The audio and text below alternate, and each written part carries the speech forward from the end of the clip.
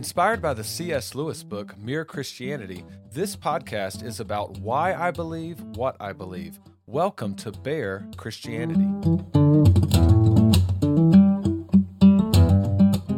Purgatory is from a Latin word meaning to make clean or to purify. Now, even within the Roman Catholic community, there's a lot of mystery and confusion about purgatory. And so, just to kick off some episodes here on purgatory, let's hear from Father Peter Stravinskas. Now, Peter Stravinskas is the founding editor of The Catholic Answer, which is a magazine that answers questions on the Catholic faith. He's at the time of this debate. I'm going to play you a clip that's from a question answer session at the end of a debate on purgatory. Now, at the time of the debate, so this is all from his introduction. At the time of the debate, he had written 21 books and 500 articles explaining the Catholic faith. He travels the country answering questions. He's lectured at 70 dioceses and various conferences about Catholicism. He's an adjunct professor at the Holy Apostles Seminary and also at Seton Hall.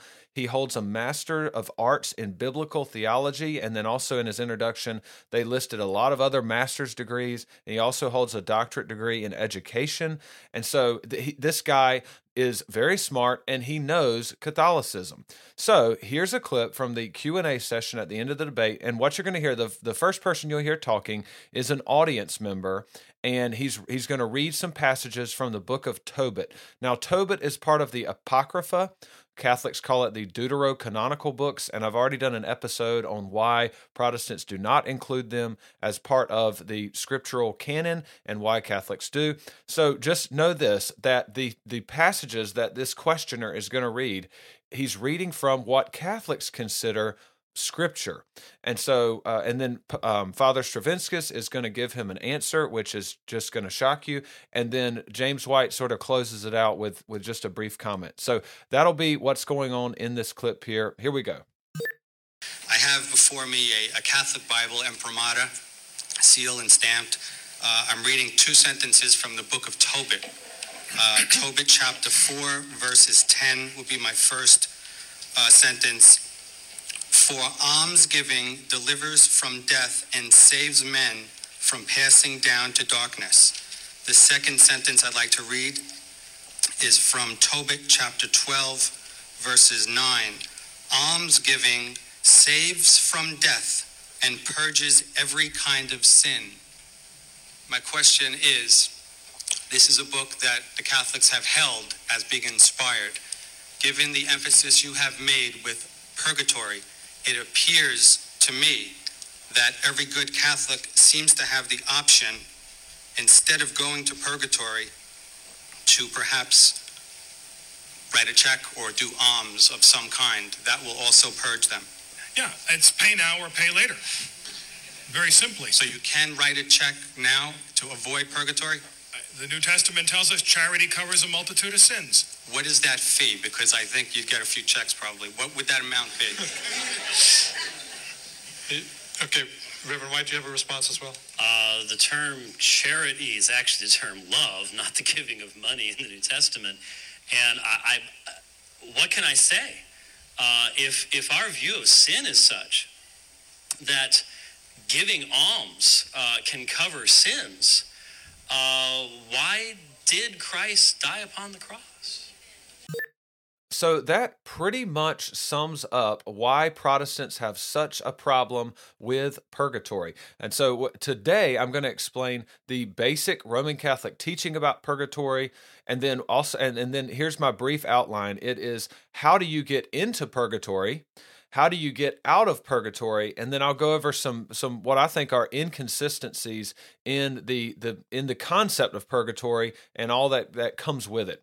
And so that's the basic outline today. Next week, I'm planning to walk through all like the different passages in the Bible that Catholics will use to try to justify their belief in purgatory. So I'm not going to mention many Bible verses today, and even if I do, I'm not going to go in and explain how Protestants interpret it versus Catholics. So that'll be mainly next week's content. So anyway, let's get going here. Now, you can always connect with me at bearchristianity@gmail.com. You can message me on Instagram at @TheRealBearMartin. And I've been doing some commercials, but I don't have a sponsor for this week's episode. So back to a Bear in the Woods segment. Now, this Bear in the Woods is about the song You're So Vain by Carly Simon. It was released in 1972 and eventually reached number 1 on the charts. It's also listed 92nd on Billboard's greatest songs of all time. And so in case you're not familiar with the song, the chorus goes like this. You're so vain. You probably think this song is about you. You're so vain. I bet you think this song is about you, don't you, don't you? All right, so you've probably never heard it sung like that, but that's the chorus. Hopefully you're familiar with the song. Now, here is what drives me insane. I'm a big lyric person, so songs' lyrics are very important to me. I really enjoy songs that have a witty lyrics or maybe a little catchphrase or just something about it. I like listening to lyrics. So, that's what drives me insane about this song, because the song is literally about them. You're so vain, you probably think this song is about you. The song is about them. So quit calling them vain, because it really is about them. So how is this 92 on Billboard's greatest songs of all time? Let me make a suggestion. I think we should just flip these songs. Just kick You're So Vain out of there. And you know what's not on any sort of ranked list of greatest songs of all time? That is John Deere Green by Joe Diffie, and that is a great song. So go check out, if you don't know what song I'm talking about, go check out John Deere Green by Joe Diffie. It's not even ranked in the greatest songs of all time, maybe on a country ranking. Anyway, I think we should just flip them out, get You're So Vain out of there. Now that is just my opinion, and this has been a Bear in the Woods.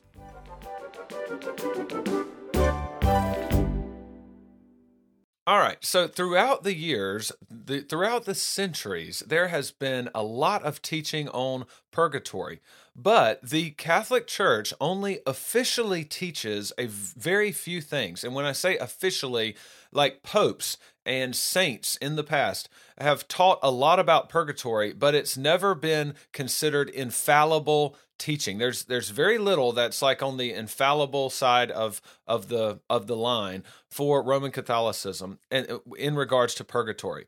And so the Catechism of the Catholic Church, it is a good way to sort of lay this out. And so I'm reading from the Catechism of the Catholic Church, 2nd edition, and it starts in Catechism 1030, 1031, and 1032. So I'm going to just read through that real quick.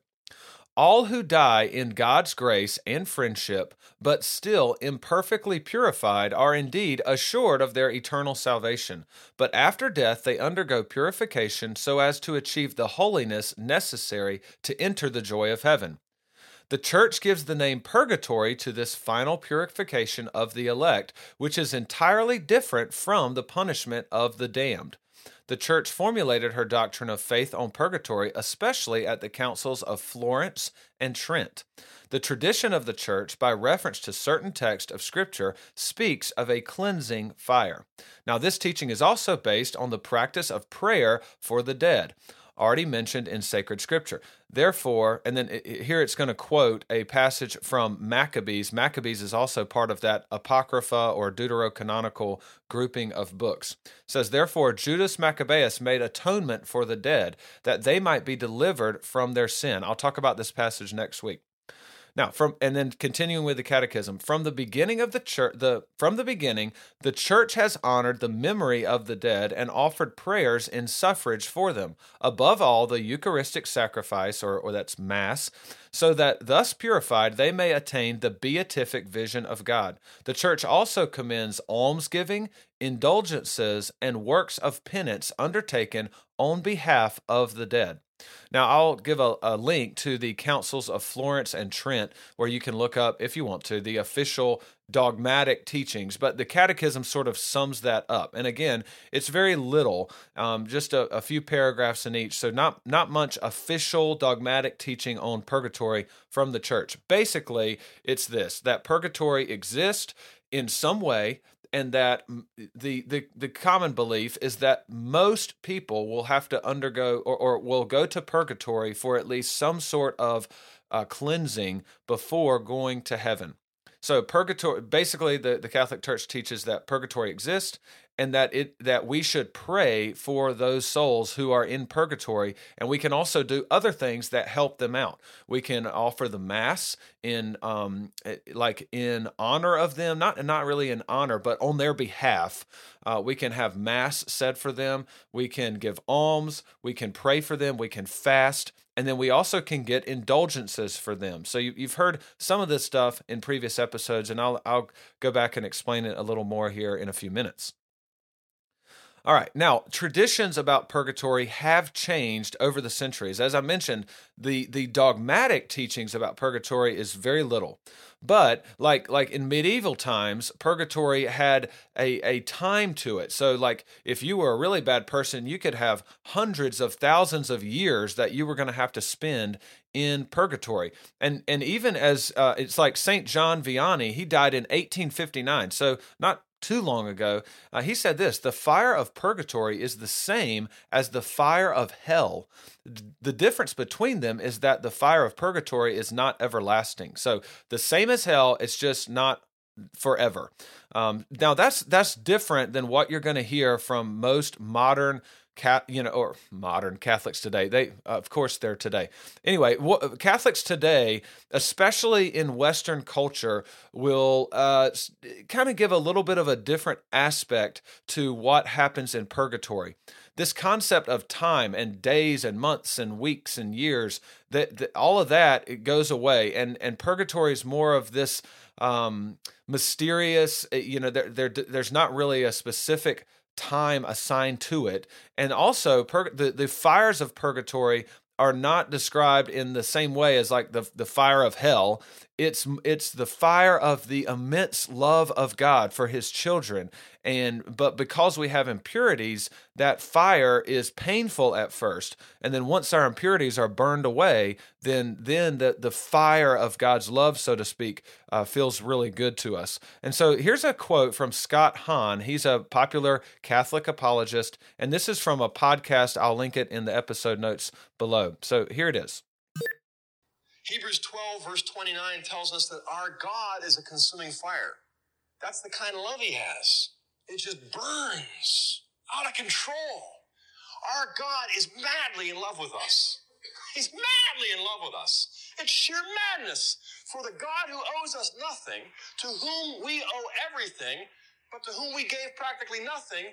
He turns around and gives us everything, including Himself, by becoming one of us and allowing us to kill Him. He's madly in love with us. And that mad love is burning out of control and filling the vast universe. It's just that our physical eyes can't see it. But they will someday. And our souls will undergo it. And those who have refined their love through self-sacrifice and mortification and penance in charity through the Spirit on the foundation, which is Christ, but those who have done so are going to enter into that fiery love of God and say, ooh, feels so good. I'm home. And other people are going to look back where they've compromised and taken shortcuts. They've done a lot of great things in love, in faith, and hope. They've even suffered some, but they've taken a lot of shortcuts. They're going to enter that fire and say, ooh. And purgatory's for them. The saints in heaven would freeze in purgatory. And hellfire for the saints in heaven would be like ice, dry ice.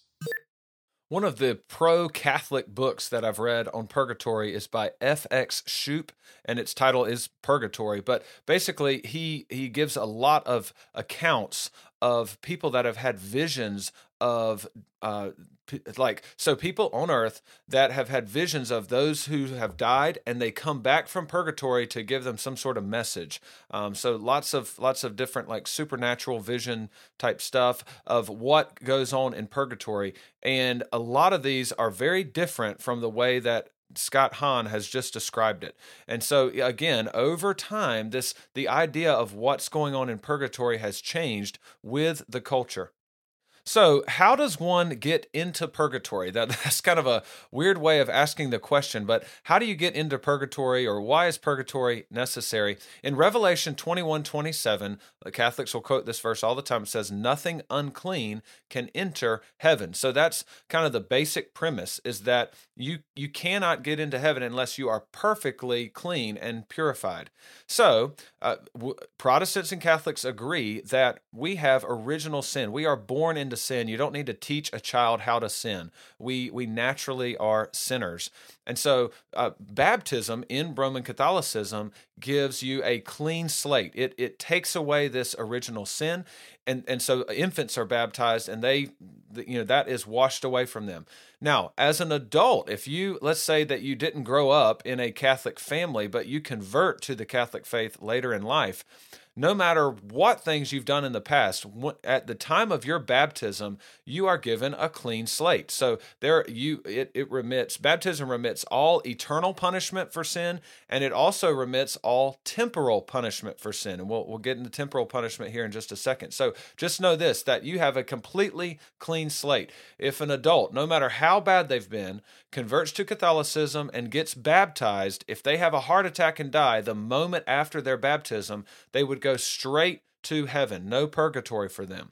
So baptism is a clean slate. That's very important to understand. Now, so let's assume you get baptized as an infant or even as an adult, and then but you don't die right after that. You keep living life. Well, you're going to sin. And so Catholics break up sin into two basic categories. You have venial and mortal sin.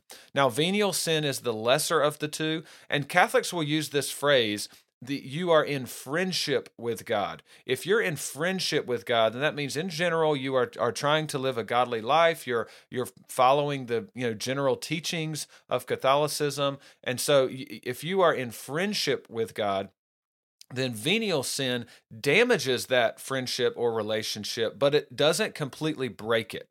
And so it's really important that you are in some sort of friendship with God. If you're in friendship with God, then heaven is your final place after death. So yeah, you may have to go to purgatory first, but as long as you're in friendship with God, then you'll eventually get to heaven. Now, venial sin damages that relationship. So if you have a lot of venial sins on your account when you die, then you'll have to go to purgatory, but you'll eventually get to heaven. Mortal sin breaks apart that friendship with God. So if you commit a mortal sin, and so a common example would be adultery or murder. If you commit a mortal sin, then that relationship with God is broken. Now, for mortal and venial sins, you need to go confess those to a priest, and then a priest will give you penance. And this could be saying a certain number of Our Fathers, which is basically the Lord's Prayer, or Hail Marys, or the Rosary, going to a certain religious site in Catholicism and saying some prayers there. So, penance could be lots of different things that the priest assigns you as a way of paying a punishment and earning some merit towards the forgiveness of that sin, that venial or mortal sin. Now, you can die with venial sin on your account that hasn't been confessed yet to a priest, and you're okay. You'll just have to pay for that venial sin in purgatory. But mortal sin, if you commit a mortal sin, you need to get to confession quick, because you need to get that relationship, that friendship with God restored. And so mortal sin separates or breaks apart that friendship. If you die having committed mortal sin that has not been confessed and forgiven, then you go to hell. Now, it's important to know that purgatory is not a second chance for everybody. There are people in Roman Catholicism, there are people who just go straight to hell. If you've committed mortal sin and you're not in friendship with God, you go to hell for eternity. You don't get to go to purgatory and see if you can work it out there. You just go straight to hell. So purgatory is for people that are in friendship with God but still have some sin on themselves. All right, now, so you go to confession and you do your penance, and then you're forgiven of venial sin and mortal sin if you're doing the confession, but you still have a tendency to sin. You're still in some ways attached to that sin. And so you need to basically learn your lesson. And that's where this concept of temporal punishments comes into play. Temporal punishments are what you have to pay for in purgatory if you don't pay for them in this life here on earth. And so the eternal punishment for sin, that is everlasting hellfire, that is forgiven by the grace of God. But in order for you to learn your lesson, you are also given by God these temporal punishments that have to be paid for. And again, they can be paid for by doing extra things here on earth, or you can pay for them in purgatory. And the cry of the Catholic Church is do everything you can to pay for them here on earth, because it's much easier to do it here on earth than it will be in purgatory. An example of temporal punishments, because it is a concept that is difficult to understand, especially from a Protestant background like myself. It just doesn't make sense, because I've been taught my whole life, and I still believe this, by the way, that Jesus Christ paid all the punishment. He took all of that on himself on the cross. He bore the punishment for our sin. And so there's no punishment after this life. Now, are there consequences for the sins we commit in this life? Absolutely. But we are not given this more legal punishment by God that we have to pay for. Anyway, in the Catholic view of temporal punishment, I've heard this illustration used by multiple Roman Catholics that are trying to explain temporal punishments. They'll use this illustration that, let's say that a child is throwing a baseball and he breaks a window. And let's say he was being careless, or maybe even he was trying to just be mean, and he breaks the window of a neighbor's house. Now, that kid has no job. It's impossible for him to pay for that window. And so the parent will do what the child cannot do for themselves and pay for that window to be fixed. The neighbor is not going to take the kid to court and demand that, he be punished or whatever, because the parent will pay for what the kid just can't pay for. That's kind of what Jesus does for us. He pays the eternal punishment for sin, a sin that a debt that we owe that we could never pay for ourselves. So that's what Jesus does. But God wants us to learn our lesson. So just like a parent who would pay for the window, so the child doesn't have any guilt. The neighbor can't take the child to court to get the window paid for. That's already handled. The child doesn't have any more guilt for their sin, but the parent wants them to learn their lesson. And so they would assign temporal punishments to the child so that they learn obedience. And so maybe the parent says, okay, you're going to have to clean every window in our house every week for a month, or something like that. Anyway, so the child learns his lesson. That would be the temporal punishments. So there's the concept, and we're going to come back to that a little bit later. So basically, as a Roman Catholic, or Roman Catholics believe that when a person dies, they will go one of three places. They will go straight to heaven.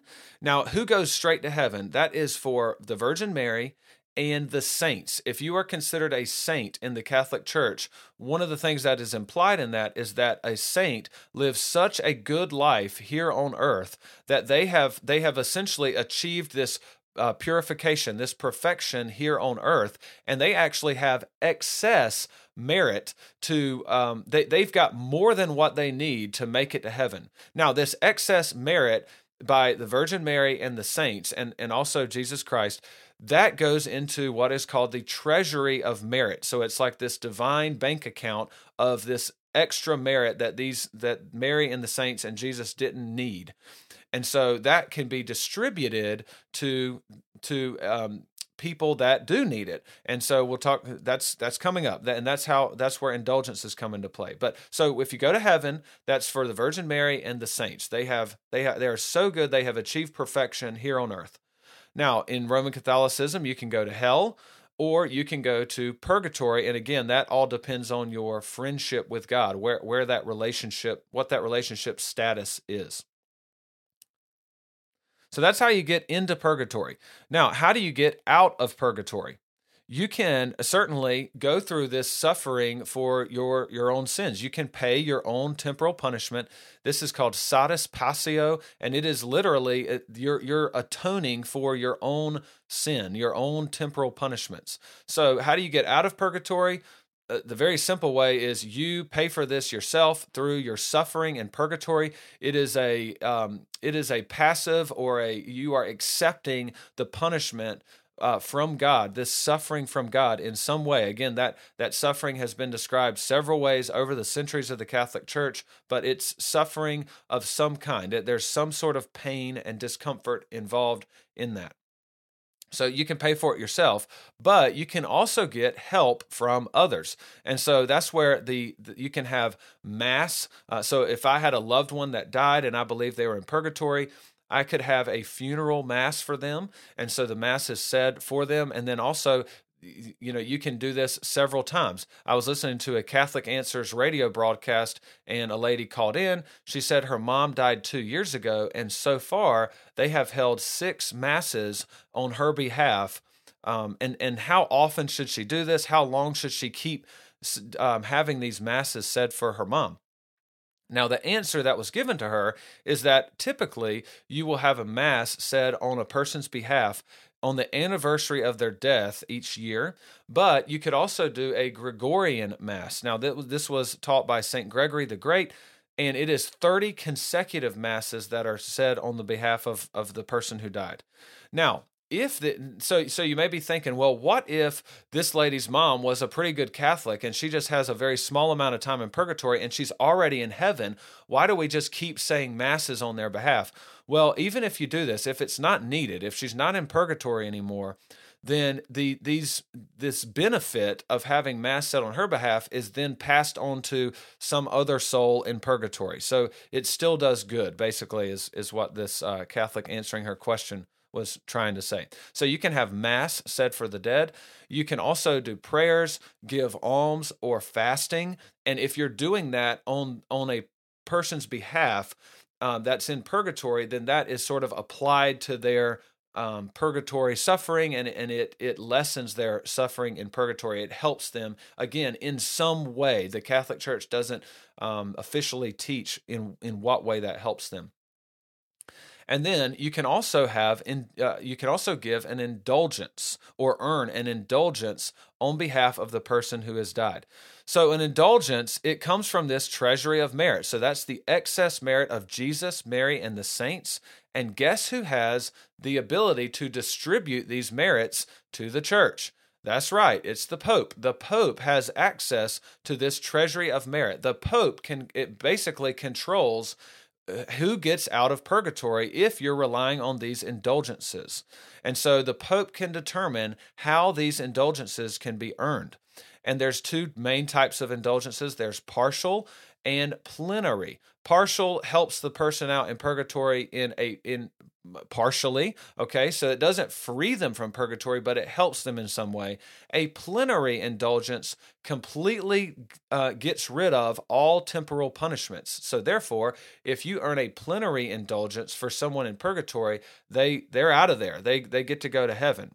And so and you can also earn indulgences for yourself here on earth. So there's lots of different ways to earn indulgences. Now, the concept of indulgences was greatly abused at the time of the Reformation. So I've talked about this before, but Leo X was a very corrupt pope. He was selling church offices to the highest bidder, and then he also cut a deal with people so they could go sell indulgences, and half the proceeds would go to the Pope, and then the people who were selling the indulgences, they kept half the proceeds as well. So very corrupt, but this was Pope Leo X's way of making money to build St. Peter's Basilica and other things that he wanted to do. And so Martin Luther heard the preaching of one of these indulgence salesmen. That man's name was Johann Tetzel, and so that's what sort of spurred Luther's 95 Theses, and there you have it, the Protestant Reformation. Now, the Roman Catholic Church condemns what Pope Leo X was doing. So, I mean, they don't think that this was the right move by Pope Leo X. They don't sell indulgences, so to speak, like Leo X was doing it. And by the way, the indulgences that Johann Tetzel was selling, I mean, some of those were costing people up to half a year's wages. But Johann Tetzel, as he was preaching this, he would talk about the fires that your loved ones are undergoing in purgatory, and don't you love them enough to help them out of this, immense torture? And so people were coughing up this money to try to help their loved ones, and by buying these indulgences. So the Roman Catholic Church will say that was wrong, the wrong way to handle indulgences, but they still offer indulgences today. But they're not specifically bought like they were back then, that you can earn them by doing different things. So on behalf of the dead, you can visit in November, you can visit the cemetery of a person that you're wanting to free from purgatory, and you can say some specific prayers. There's some other requirements that you have to do, but you can essentially earn a plenary indulgence for them to be freed from purgatory. Now, you can also earn indulgences, again, for yourself here on earth, or you can apply that. You can earn an indulgence on behalf of someone in purgatory. So a few examples: you can adore the Eucharist for 30 minutes. You can read Scripture for 30 minutes. You can visit certain holy sites and recite prescribed prayers at those sites. Now, also, I want to make sure I'm being fair here to Roman Catholicism. It's not just that you do that. There's also some requirements. Essentially, you have to have the right heart attitude. You have to also pray for the Pope. You have to disregard or not be in the act of committing venial or, of course, mortal sin. So you have to come to this in trying to earn a plenary indulgence. You have to come to this with a pure heart.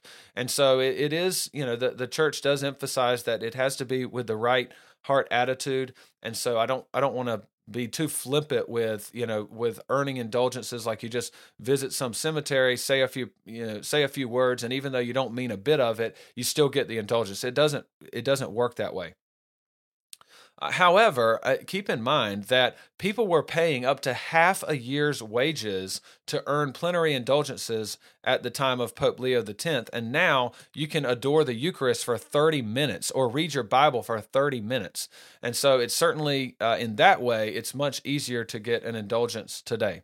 So you can be freed from purgatory by paying for it yourself with the punishment or pain that you're enduring in purgatory.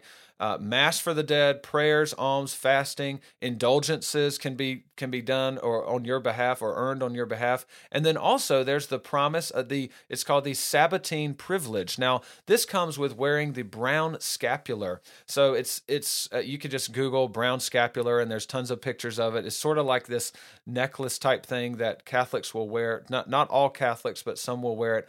And in the year 1251, the Virgin Mary is said to have appeared to Saint Simon Stock. Now, Simon Stock was a Carmelite, and Carmelites were known for their devotion to the Blessed Virgin Mary.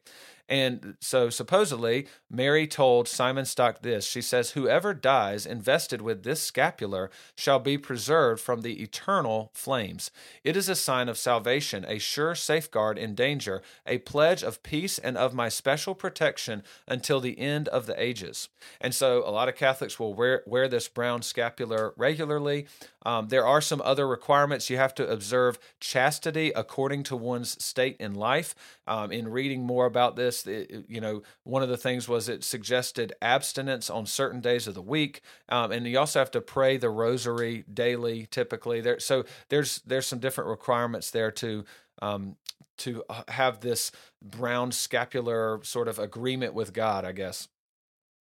Anyway, in 1322, so the promise to Saint Simon was that whoever wears the scapular would not go to hell. In 1322, Pope John the 22nd also heard from Mary, and this is written in the papal bull Sacratissimo Ulti Culmine, and so it's called the Sabbatine privilege. And basically, Mary promised that she would go into purgatory on the first Saturday after a person's death and and free them from purgatory if they were wearing this scapular. So that is called the Sabbatine privilege. So the Saturday after your death, if you're wearing that scapular, Mary will come get you out of purgatory. Another tradition that I came across with this scapular is each kiss of the scapular reduces 500 days in purgatory. Again, used to, there was time associated with purgatory, and so you were trying to reduce that amount of time that you would be there. So there's some other traditions around the brown scapular. So lots of different ways that you can eventually get out of purgatory. Now, let me talk about some inconsistencies that I see with all of this. First off, you've got this idea that the modern idea of purgatory is that it's this loving fire of God, and that is not really associated with time. Well, I've already showed that this is, that when the Catholic Church is very inconsistent, used to, there was a bunch of, it was specifically associated with time, so much so that Mary is waiting till Saturday to come get you out of purgatory. And now, Catholics are like, well, we don't know, it's not really associated with time. It's more of this immense love of God that burns away these impurities. It's, anytime things are very inconsistent like that, it causes me to have doubts. Okay, so that's the first thing. Also, if we're going to go with this idea that it's actually the gracious gift of God that allows us to be completely purified, it's His love that purifies us, and that it's a good thing that we have to learn obedience. We have to go through these temporal punishments. That way we can actually learn to be obedient. Then why would you want to short circuit that by getting out of purgatory earlier? So this cleansing takes time, and Catholics will, the problem they have with Protestants, because Protestants believe that when you die, you either go to heaven or hell directly. And Catholics will say, well, nothing unclean can enter heaven, and when you die, you're not perfect, and so you can't just go straight to heaven. God just doesn't magically change you from someone who is tempted with sin. We still have, even as a Christian, you still have to fight the temptation to sin, and sometimes I do sin, and so I'm not perfect. And so Catholics would say, you can't just go straight to heaven. You're not perfect yet. You've got to be clean. God just doesn't magically perfect you where you're suddenly changed. To quote Scott Hahn again, this is the guy who was talking about the love of God and the fire and all that stuff. I'm just going to read this quote because it's pretty short. He says, Hebrews says that Christ, though a son, learned obedience through suffering. Why did he suffer in his human nature? To learn obedience and to impart that human nature to us in the flesh and blood of the Eucharist, the body and blood of Christ. When we receive that human nature of the eternal Son of God and historical Son of Man, we are enabled to learn obedience through suffering. There is no other way to learn obedience. So this idea that we've got to pay for these temporal punishments and learn obedience through suffering, he says it right there, there's no other way to learn obedience. Again, Catholics will say you can't just magically be completely purified and go to heaven. You've got to learn obedience, okay? Well, except for Catholic baptism or the Sabbatine privilege. When let's say you died on Friday at 11:59, and then you're in purgatory 1 minute, and then Mary comes and gets you because you're wearing the brown scapular. So there you are magically made perfect. I mean, that time that you need to be purified and learn obedience through suffering and all that, it's short-circuited. Mary just snatches you out of there. Or at baptism, all of your temporal punishments, no matter how bad you've been, it's completely a clean slate. Somehow you're magically, all that stuff is wiped away. How about a plenary indulgence? Let's say I was a minimal Catholic. I mean, I was right on the verge of that friendship with God being separated. I had committed so much venial sin, but I still had just bare traces of a friendship with God. Okay, so I go to purgatory, just barely escaping hell. Well, what if someone gets a plenary indulgence for me and I'm out of there? I'm in heaven. So again, they say for Protestants, Catholics will say, you can't, you're not just magically made perfect. You've got to learn obedience through suffering. But it completely contradicts this idea of indulgences and other ways that people are freed from purgatory earlier. And so in those cases, God does somehow magically just make them perfect. But through these indulgences, through the merits of others that are applied to their account. So I find that argument very inconsistent, because the Catholics and on one side of their mouth will say we've got to have purgatory. Purgatory is this necessary cleansing before we can enter heaven, and then on the other side they're like, you got to pray for them and you got to do everything you can to get them out of purgatory as fast as possible. And in fact, you can earn a plenary indulgence and get them out of there right now. And so it's like, hopefully you can see the inconsistency there. At least I do. All right, let's go back to this kid who broke the window, and so his parents assign him temporal punishments. I think this is an analogy for indulgences, and again, this hopefully will explain why I feel like this is very inconsistent. So the kid breaks the window. His parents pay for the window to be repaired on the neighbor's house, but they assign temporal punishments because they love their child and they want him to learn his lesson. So they tell him, okay, I just made this up. You've got to clean every window of the house every week for a month. So he's got to do a lot. That's his temporal punishment. Now, if his friend comes along and his friend is going to earn an indulgence for him because praying, or reading your Bible 30 minutes is a lot different than the pain and suffering that you're going to undergo in purgatory. Catholics will say this. They're like, do everything you can to try to pay for it now, because it's in a way, it's like easier to pay for temporal punishments now on earth than it will be in purgatory. So this temporal punishment for the kid is to clean all these windows. Well, his friend comes along and cleans one window on his behalf one time and earns a plenary indulgence for him. Well, now this kid is freed from his temporal punishments. In my mind, that's how indulgences are working. You're doing a lot less, but that is applied to someone in purgatory and they're freed.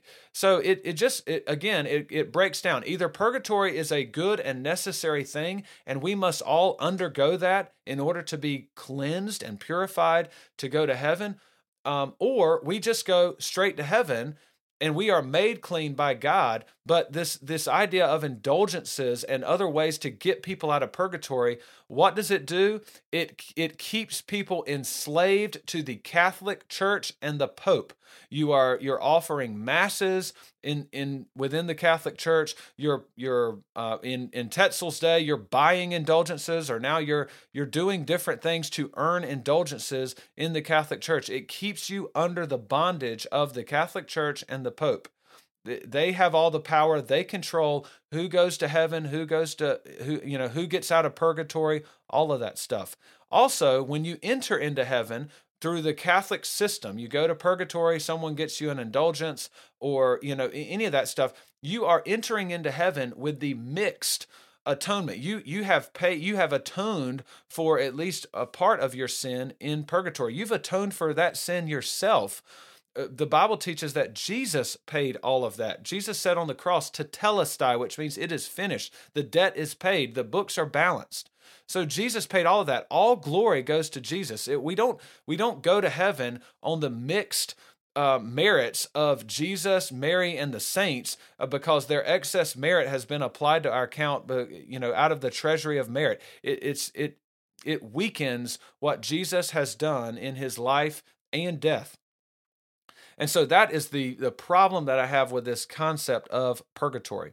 Now, purgatory is not a concept that can be derived from the Bible. You have to be told it's there, and then you have to go back and try to find it in passing phrases, and sometimes by ignoring the context of a passage. So I'll discuss some of these next week, but that's a general concept that I have given in Catholicism. The Catholic Church tells you what to see in church history, and then you have to go back and interpret every quote from church history and every teaching, with this lens of what the Catholic Church tells you are going to find. Now, one passage in the Bible that gives Catholics some trouble in regards to this concept of purgatory is the thief on the cross who is saved in the last hour of his life. Catholics have to try lots of workarounds to somehow account for how this man can be in paradise with Jesus on the very same day. Surely a criminal would have to go through some purgatory temporal punishments. Would the first readers of Luke's gospel automatically assume, oh, well, sure, this criminal will be in paradise, but not before his soul suffers in purgatory? Or how about all those centuries where it was believed purgatory was associated with time and people could spend hundreds of thousands of years in purgatory before being purified? Yet this guy has so little sin in his life that he only suffers less than a day. Or maybe Jesus just helped him out a little more because of this special situation, because this man was crucified beside Jesus. Well, but hold on, I thought God doesn't just magically make us perfect. We have to learn obedience through suffering. See, this one story in the Bible breaks down a lot of things in regards to the concept of purgatory.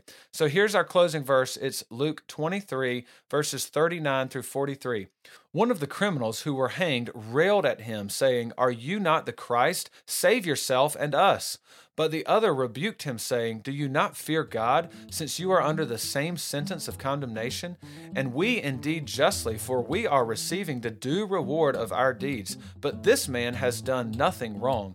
And he said, "Jesus, remember me when you come into your kingdom." And Jesus said to him, "Truly I say to you, today you will be with me in paradise."